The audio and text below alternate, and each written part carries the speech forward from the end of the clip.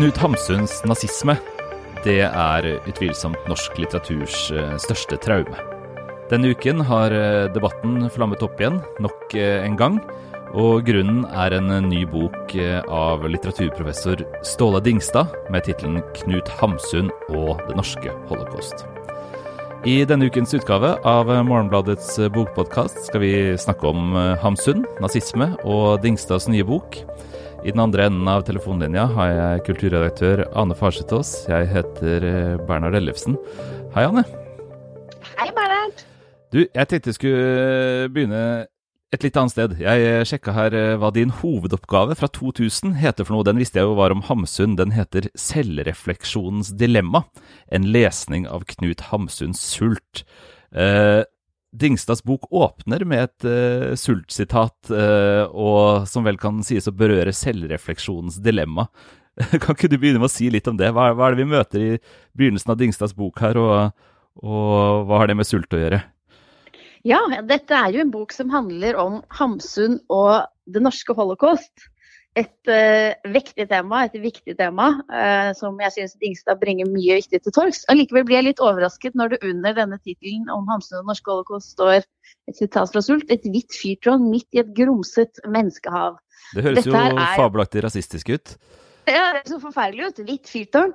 Det høres jo da i sammenheng med holocaust ut som det en del av det ariske menneskebildet. Men dette jo da åpningen på sult og hovedpersonens fantasi om å være et lysende fyrtårn midt i et grumset menneskehav. Altså det hans fantasi om å være en fantastisk opphøyd overmenneske.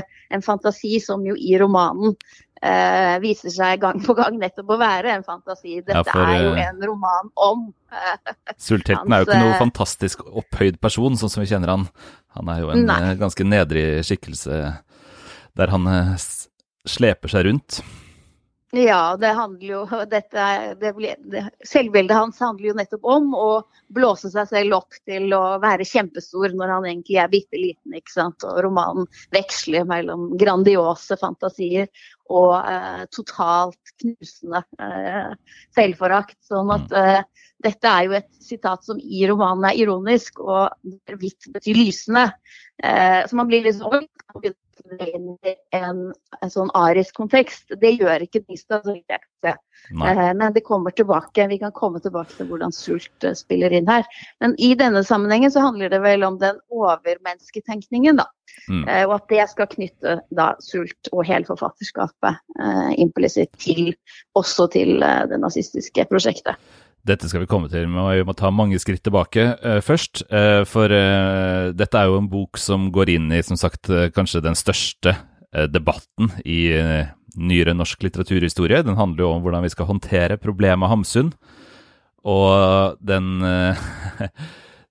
begynner jo selvfølgelig med en gang. Altså, denne samtalen har jo pågått siden anmeldelser av Hamsuns bøker på 30-tallet, da det var åpenbart for samtiden hvilken vei han gikk politisk. Men vi må vel si da, at selv om vi tenker at Hamsuns antisemittisme og nazisme og på en måte generelle elendighet i politikken ganske klart, så jo ikke dette noe som har liksom dominert vår forståelse av Hamsun veldig lenge egentlig, eller hva?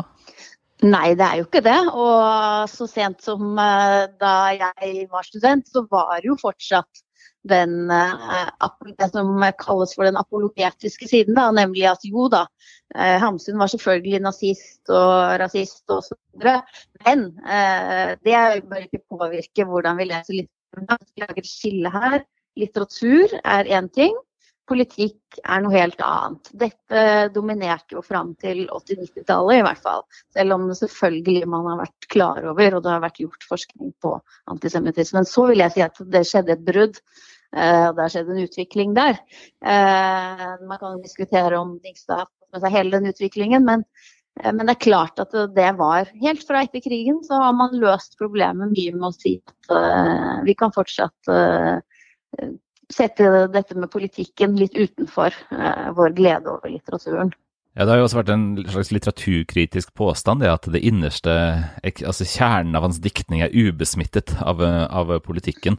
Og det er jo interessant også at mange av disse som sto bak den tesen var jo virkelig på den andre siden i politisk under krigen. Det er jo Nordahl Grieg, Sigurd Hoel, ikke sant, sånne kritikerskikkelser som har, og ikke minst Gyldendals Grieg, altså broren til Nordahl, som har liksom forvaltet denne linja da. Og det har jo altså blitt stående, men hvis vi skiller litt mellom nazismen og antisemittismen, så kan vi vel kanskje si at der nazismen jo var åpenbar hele tiden, av selvsagte årsaker, det var ikke vanskelig å se. Han skrev Hitlers nekrolog i Aftenposten, en totalt tilbedende tekst. Han hadde jo vært sympatisk innstilt hele tiden. Så er antisemittismen noe man har kommet litt senere til i hvert fall, og der er det kanskje verdt å nevne hva som var gjennombruddet for den forståelsen. Det er en artikkel fra 1977 av Alan Simpson som heter Knut Hamsuns Antisemitism, som går gjennom en rekke forekomster av karakteristikker og beskrivelser av jøder og jødiskhet og jødedom som er negative, og som på en måte slår det fast. Men selv om dette skjedde i 1997, unnskyld, 77, så har det virkelig tatt tid, da, som du sier. På 90-tallet var det fortsatt dominerende. Jeg vet ikke om vi kanskje skal trekke inn en til, for å forklare litt. Altså, det kom jo en bok i 1984 som ble veldig viktig, og som på en måte satte standarden av litteraturprofessor Atle Kittang. Kanskje du vil si litt om den, bare hva den gjorde i resepsjonen her, og hvordan den dominerte? Ikke sant? Den regnes jo som kanskje den største norske Hamsun-studien i moderne tid. Da heter Luftvin ingenting. Og der er det jo en vektlegging av ironien hos Hamsun er det sentrale, ikke sant? Og i pakt med da liksom den tidas litteratursyn også, både nykritikken og dekonstruksjonen er opptatt av det ironiske. Du kan ikke ta noe for pålydende. Det er lag på lag i disse romanene, og derfor så er liksom utsagnsnivået kan man ikke ta for pålydende, og Hamsun er en dypt ironisk forfatter. Så kan du si at dette ble så dominerende at alt annet forsvant, på en måte. Hvis man sa, ja, men han skriver jo her om jøder, at de er skittende, så er det bare ironi. Man kan si at Hamsun er jo selvfølgelig også en ironisk forfatter, det er jo mye ironi der, men det ble så dominerende at alt kunne forklares og bortforklares som en ironisk, med ironisk distanse, mens nå har vi kanskje kommet litt motsatt sted. Nå er det vanskelig å si at det også finnes ironi i et litterært forfatterskap, der det opplagt er også antisemittisme og rasisme mot mange folkegrupper. Det kan vi jo komme litt inn på også, men det har jo blitt et slags paradoks, og det er sikkert en reaksjon på Kittangs bok som er veldig god å lese. Det er sikkert noe av grunnen til at den på en måte fortsetter å plage dem som forsker på Hamsun, er jo at lesningene til Kittang av Hamsuns romaner er veldig inspirerende, rett og slett.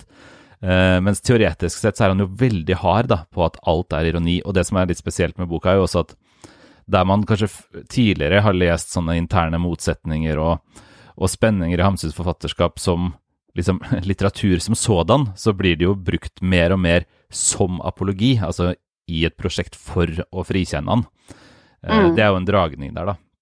Det er en dragning der. Og det er jo der liksom, nåtidens Hamsun-forskere nettopp reagerer veldig sterkt og bruker dette apologetbegrepet så tydelig. Hvis vi skal ta med oss en bok til for å liksom få med bildet av hva Dingstad går inn i her, så bør vi vel nevne den kanskje seneste store, Tore Rems bok Knut Hamsun, En reise til Hitler, som kom i 2014. Den tenker jeg også har vært veldig viktig. Hva tenker du? Absolutt. Det er jo kanskje det viktigste Hamsun-verket som har kommet ut etter 2000. Og der er det jo nettopp forbindelsene til nazismen som gås opp i detalj. Men Dingstad vektlegger jo antisemittismen fremfor alt da. Og det er vel der bidraget er størst. Skal vi si litt om hva som er Dingstads teser? Ja, altså, jeg har jo anmeldt boka i Dagens Avis, og det får stå for min egen regning da, men jeg mener jo at det er to sentrale teser her. Den ene er at Knut Hamsun er antisemitt. Den andre at på bakgrunn av denne antisemittismen og hans oppslutning om den nazistiske okkupasjonsmakten, så var han også medansvarlig for det norske holocaust. Vi kan jo ta den første påstanden først, da, altså dette med at han var antisemitt. Der det jo liksom en sånn idé i denne boka om at det underbelyst, og at det ikke at vi ikke har tatt konsekvensen av det. Men der mener jeg at det på en måte, at det ikke riktig. Vi vet at Hamsun antisemitt. Dingstad har selv skrevet veldig godt om dette i en bok fra 2003, Hamsuns strategier, men der konkluderer han riktig nok annerledes om hvordan vi burde forholde oss til forfatterskapet. Men dette har jo vært oppe mye. Det Dingstad jo virkelig leverer på, og som et virkelig beundringsverdig dimensjon ved den boka her, at han forsøker å lede det inn i et oppdatert syn på minoritet og majoritet, på representasjon og på liksom offrenes perspektiv. Det jo liksom det store med denne boka, synes du ikke det? At han vil at jødenes perspektiv rett og slett skal inn. De skal ikke bare være liksom gjemt bak kategorien jøder eller kategorien offer.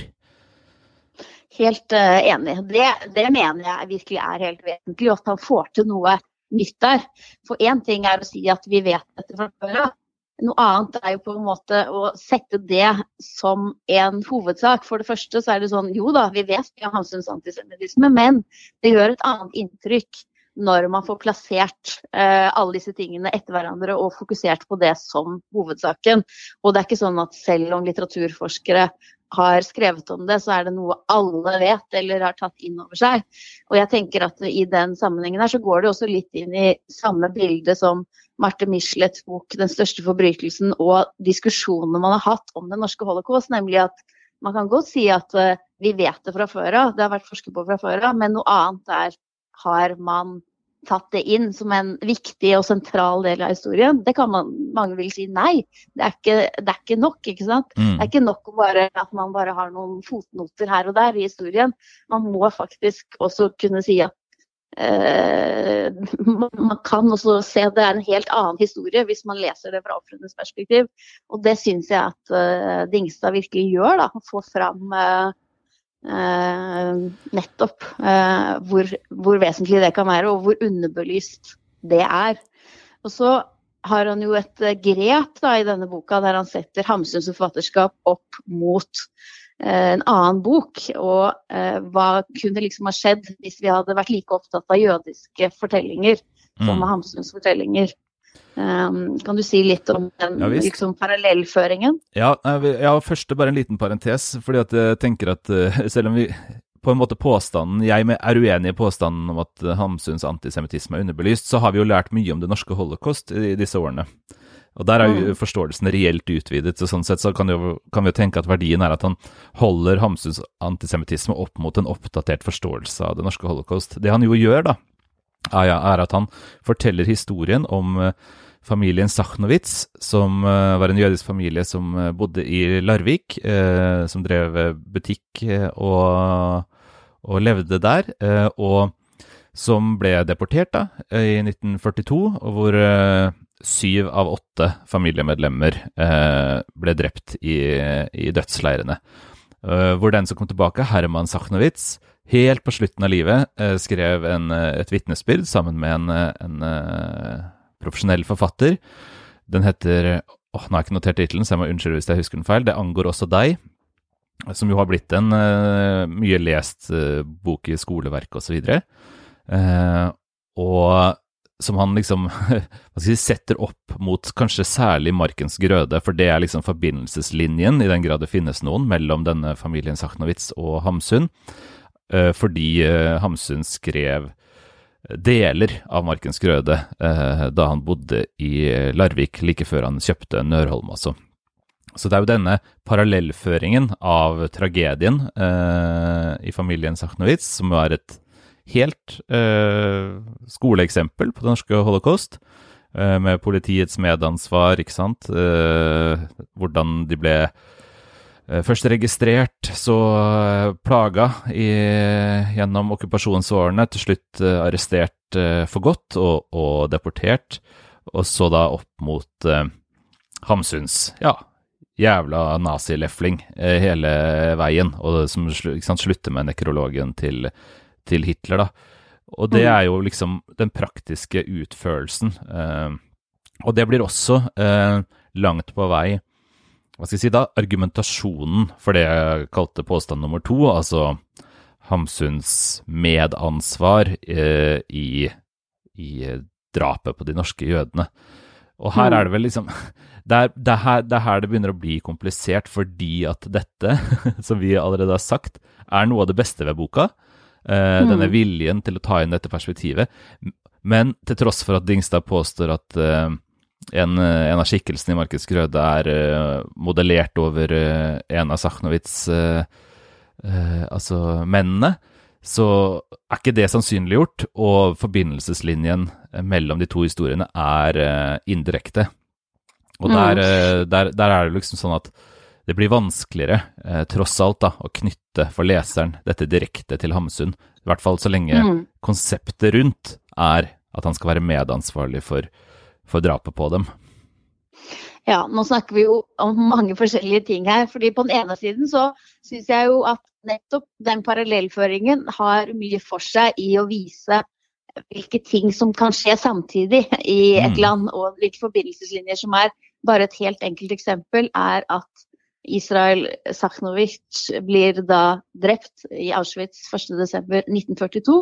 Samme dag står på trykk i de store avisene en hyllest til Hamsuns, det 25 år siden den fantastiske romanen Markens Grøde kom ut, som viser at disse tingene kan skje helt samtidig, hyllesten av denne mannen som forsvarer drap på jødene, og selve drapet på jødene. Det sterkt. Men så har vi den andre siden, som den litterære siden, og jeg blir ikke helt klok på dette med de levende modell. De bodde samtidig i Larvik, men jeg klarer ikke å se, har han godt gjort at Hamsun faktisk visste om Sachnowitz og brukte han direkte som modell? Han knytter jo dette til Larvik, altså dette jo det vanskelige her jo at hvilken byrde legger man på denne parallellføringen, ikke sant? Som du sier, samtidigheten jo talende i seg selv og verdifull å påpeke, men skal den samtidig liksom bevise den direkte tilknytningen, det jo der liksom, det mulig det på en måte legges for stor vekt på denne parallellføringen, fordi så vidt jeg kan se, så knytter Dingstad dette til et kapittel om Larvik Torg, der Sachnowitz-familien drev klesbutikk, og hvor Hamsun jo har beveget seg da, ikke sant?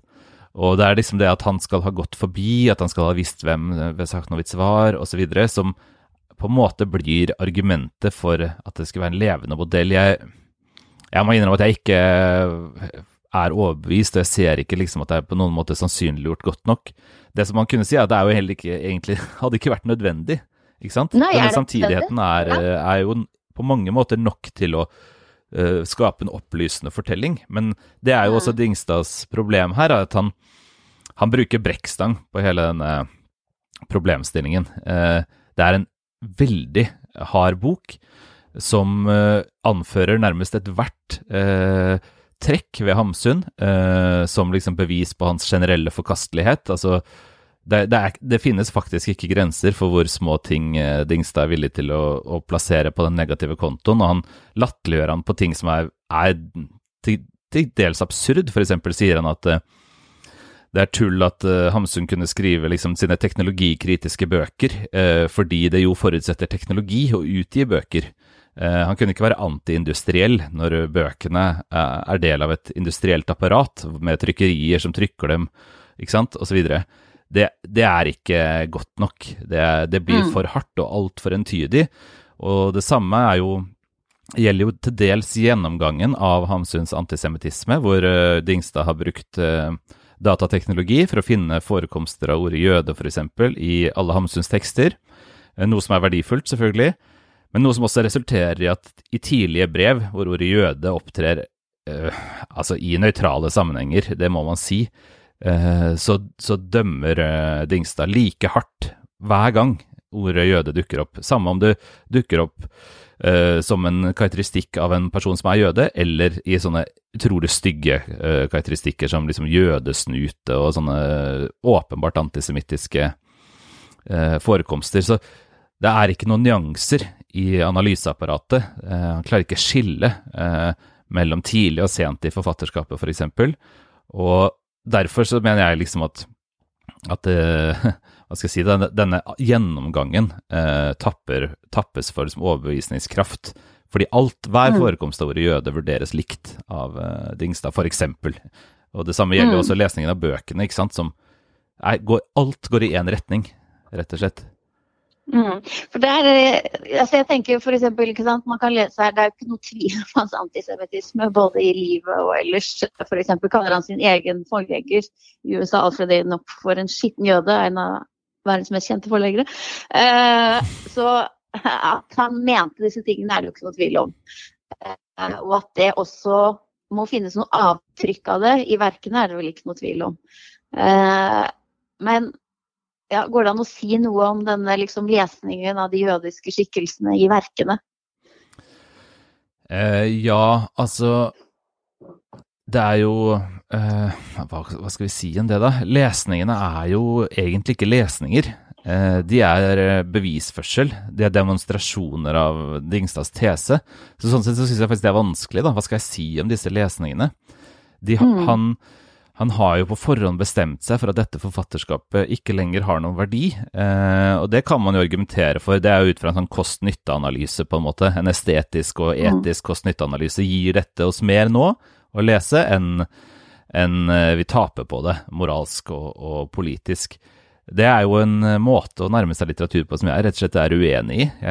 Jeg synes ikke det det riktige spørsmålet å stille, og jeg tror ikke det sånn vi forholder oss til litteratur, men la oss anta at det den rette da, eller hvis man liksom holder den posisjonen, så kan man jo komme til denne liksom inngangen da, som Dingstad gjør, at det verdt å liksom demonstrere hvilken ideologisk sykdom som har rammet hele dette forfatterskapet, og hvordan på en måte det skader leseren. Det jo det Dingstad opptatt av her ikke egentlig litteraturen selv, det hvordan den virker på leserne.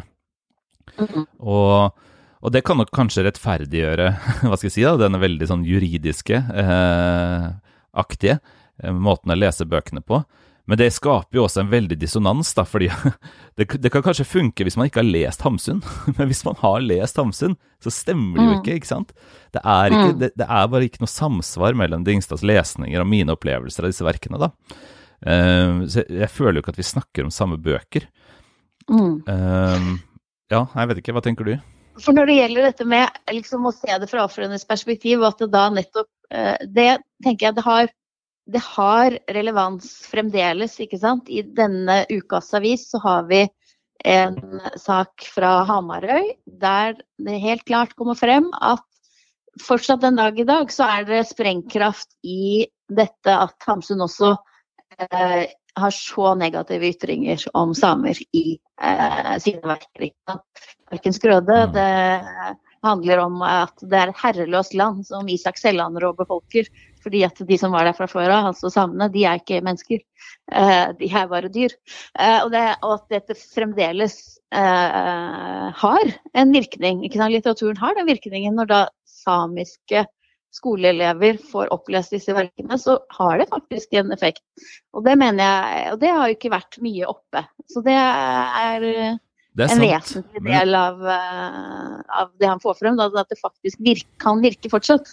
Men en elev på Knut Hamsun videregående skole i vår sak i Ukas Avis har jo ikke Hamsun som en så stor del av livet sitt at hun egentlig opplever det som et problem, ikke sant? Og det jo også en viktig dimensjon at det klart Hamsuns politiske meninger og hans kulturelle betydning da, gjorde enorm skade på 30-, 40- og 50-tallet.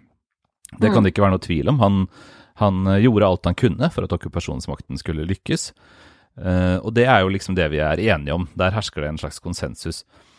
Men når vi kommer til spørsmålet om liksom skadevirkningen av litteratur, så vi jo mer over i et mye større spørsmål da. Hvordan skal vi i det hele tatt forholde oss til at bøker skrevet for det første av mennesker med moralsk forkastelige holdninger, og deretter at disse bøkene jo nødvendigvis preget av disse holdningene. Og det mener jeg at vi rett og slett må, hva skal jeg si da, tåle. Fordi at det gjelder så store deler av kanon, og det gjelder så store deler av samtidslitteraturen i og for seg også, altså at det kan dukke opp etiske problemer eller ting vi liksom ikke, altså oppfatninger vi ikke deler eller lignende. Men det ikke, vi må, og det klarer vi også, mener jeg mener det en litt kunstig problemstilling, vi klarer å forholde oss til kunst, tenkning, religion, ikke sant? Så skal vi forkaste protestantismen, fordi Martin Luther var den verste av alle disse antisemittiske jævlene. Og det helt åpenbart jo preger tenkninga som har gått inn i hele det liksom religiøse systemet vi omfattet av da.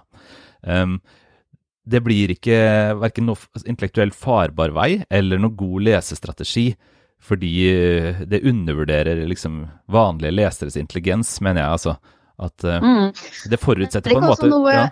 Det ikke noe forskjell også her på å være samtidig med at dette skjer, og historisk, tenker jeg. Jeg tenker jo faktisk at det man kan lære av dette ja, men litteratur har jo virkning også når den gjør forfattere til kjendiser. De får hva vi i dag kaller en plattform for å påvirke. Det klart, hadde ikke jeg hatt større ansvar for å være kritisk til Knut Hamsun hvis jeg var samtidig med han, for eksempel på 1930-tallet i Norge, og jeg var kritiker, enn jeg har når jeg leser dette på den historiske avstanden?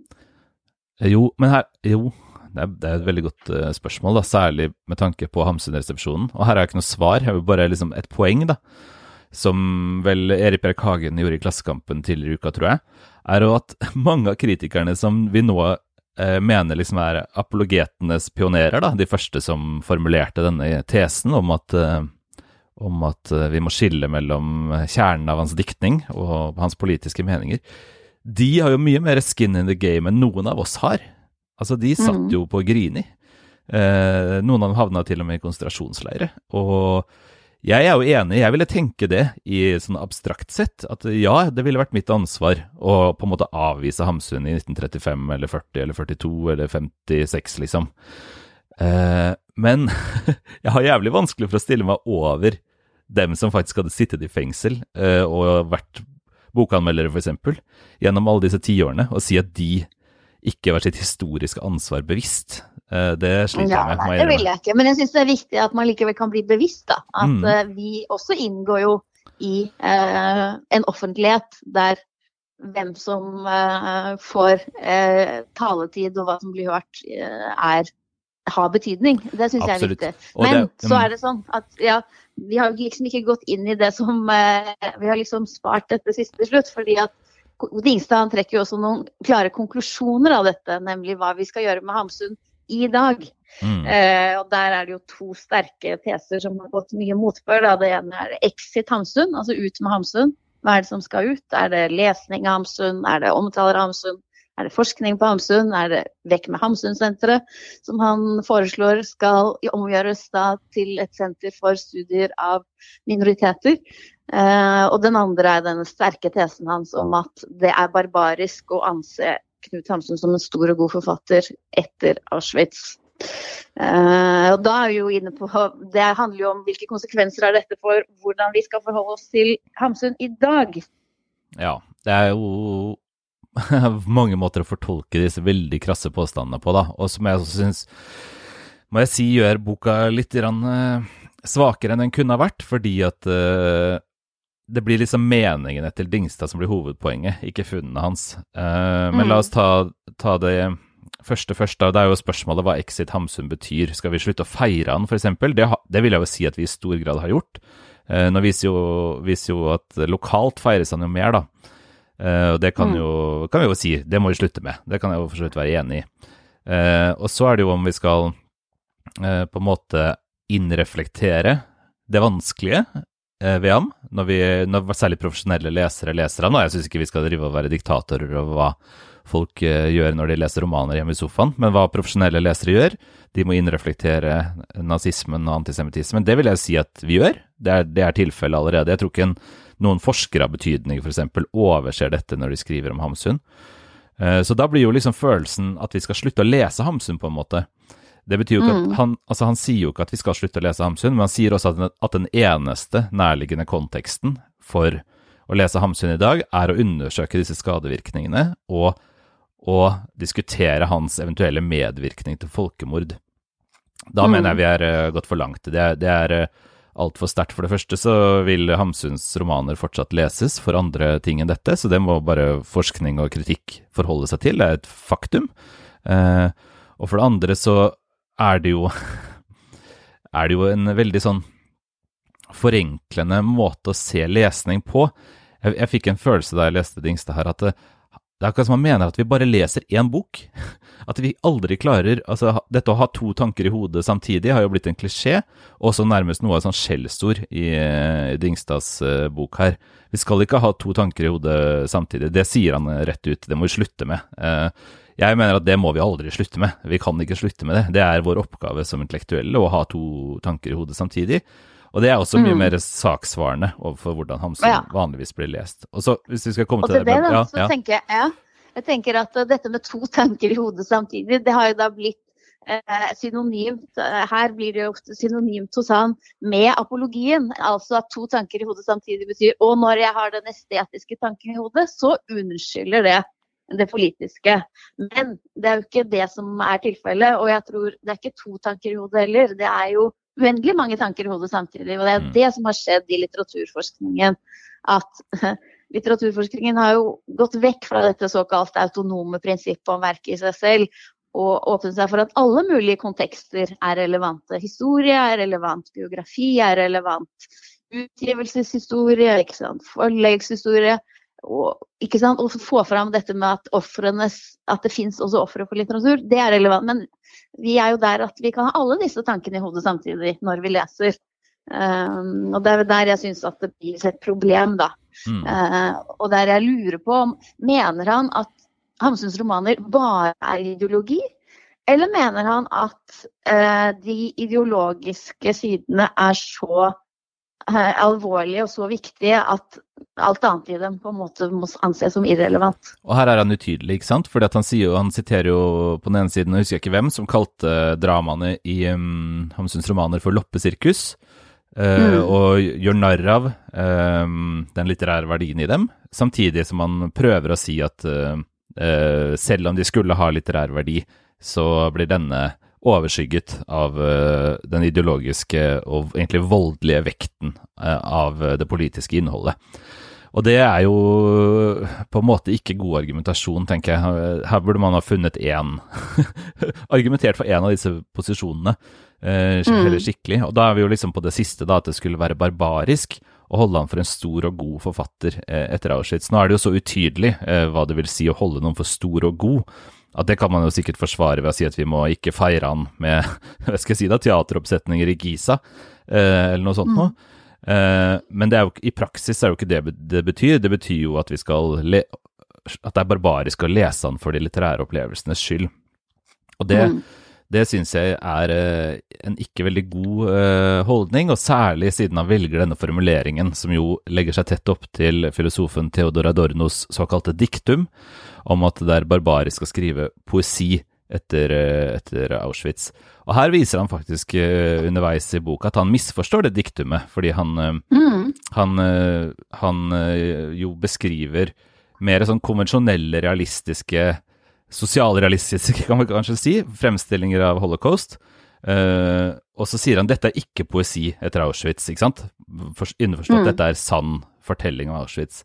Men det jo, hvis vi skal forstå Adorno på noen måte, som vanskelig, fordi at det diktum så, både han trakk seg på det selv, og det så mye nyansert og kvalifisert, men hvis vi skal forstå det sånn som det var ment, så må vi forstå akkurat det, ikke sant? At det å sette Auschwitz eller Holocaust inn i en sånn forståelig, gjenkjennelig, empatisk ramme, det det som barbarisk. Adorno ville jo ha oss til å forstå at det var uforståelig, ikke sant? Så derfor synes jeg han ordentlig tråkker i salaten ved å låne denne formuleringen. Og ikke minst også fordi at det alt for sterkt ord. Det et uansvarlig sterkt ord. Ja, det jo også, ikke sant, når Adorno sier det, så det jo også en spissformulering som ment å ha litt den sjokkeffekten, som på en måte Dingstad også vil jo ha den sjokkeffekten i å sette liksom vår lesning opp mot den brutale virkeligheten, ikke sant? Og liksom bare vise frem at disse tingene skjer samtidig. Det jo litt det samme med Adornos påstand der, fordi den vil jo bare liksom ha en sjokkeffekt der mellom diktning og nytelse og Auschwitz. Men det går ikke an å ta det som altså det ikke et livsstilsråd. Det ikke sånn at etter Auschwitz så kan vi ikke gjøre noen ting, bortsett fra å tenke på offrene hele tiden. Det ulogisk. Bare avslutte likevel på å vende tilbake til det vi begynte, fordi jeg tenker at denne boka, vi har jo snakket om det vi mener problemet med den, og det vi mener verdien ved den. Jeg tenker at det som verdien ved den, det kan trekkes videre, det kan videreutvikles. Jeg tror at Dingstads store engasjement for liksom perspektivet til, her det offeret da, men det kan jo være offeret for diskriminering, eller på en måte diskriminerende strukturer, ikke nødvendigvis et folkemord. Men denne liksom grunnleggende empatien, eller kanskje ikke det rette ordet da, men følsomhet for legitimiteten i annen erfaring, den føles som et spor å fortsette på, tenker jeg.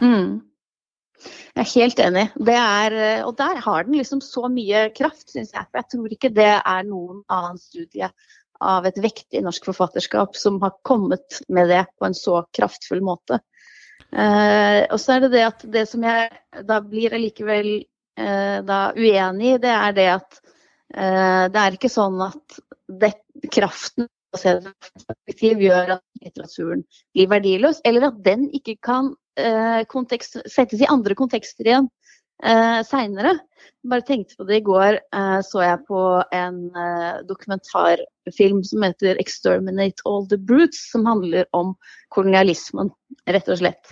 Og henter da sin titel fra Joseph Conrads roman Heart of Darkness. Hvis vi husker Heart of Darkness, den handler jo fra Kongo, skrevet fra et hvitt perspektiv, og ble i sin tid liksom kritisert av Chinua Achebe, den nigerianske forfatteren, for nettopp dette det det hvite perspektivet, der de svarte bare det mørke kontinentet. Det blir stående i verdenslitteraturen, mens min litteratur, mitt språk, det ingen interessert i. Det var en kraftfull kritikk som var vektig, men den kan jo rekontekstualiseres, denne romanen her. Fordi i denne dokumentaren så nettopp poenget at Joseph Conrad sa det rett ut. Exterminate all the brutes. Det det kolonialisme handler om. Det handler ikke om ideologi, religion, sivilisasjon. Det bare ren eksterminering. Og bruker romanen til å si at her den brutale sannheten. Og jeg mener at Hamsuns verker kan leses og rekonstrueres og brukes også i disse nye kontekstene da. Og så vil jeg si at det finnes en glede i mysterier eller sult, eller også markens grøde, som liksom den må nesten anerkjennes, fordi at kritikk av litteratur må liksom samsvare til en viss grad med opplevelsen av å lese bøkene. Hvis ikke så blir det en øvelse på siden av hva litteraturen gjør for flertallet av leserne. Dette kan man jo da lese masse mer om i denne ukens avis, og i forrige ukens avis, hvor Dingstad også hadde et essay med utgangspunkt i denne boka. Og det jo en diskusjon som garantert vil forfølge oss så lenge vi lever, Anne. Det det. Vi skal følge med videre. Tekstene kan du lese på morgenbladet.no. Der kan du jo også abonnere på avisa. Det håper vi selvfølgelig at du vil gjøre. Vi tilbake neste uke. Takk for praten, Anne. Takk for praten.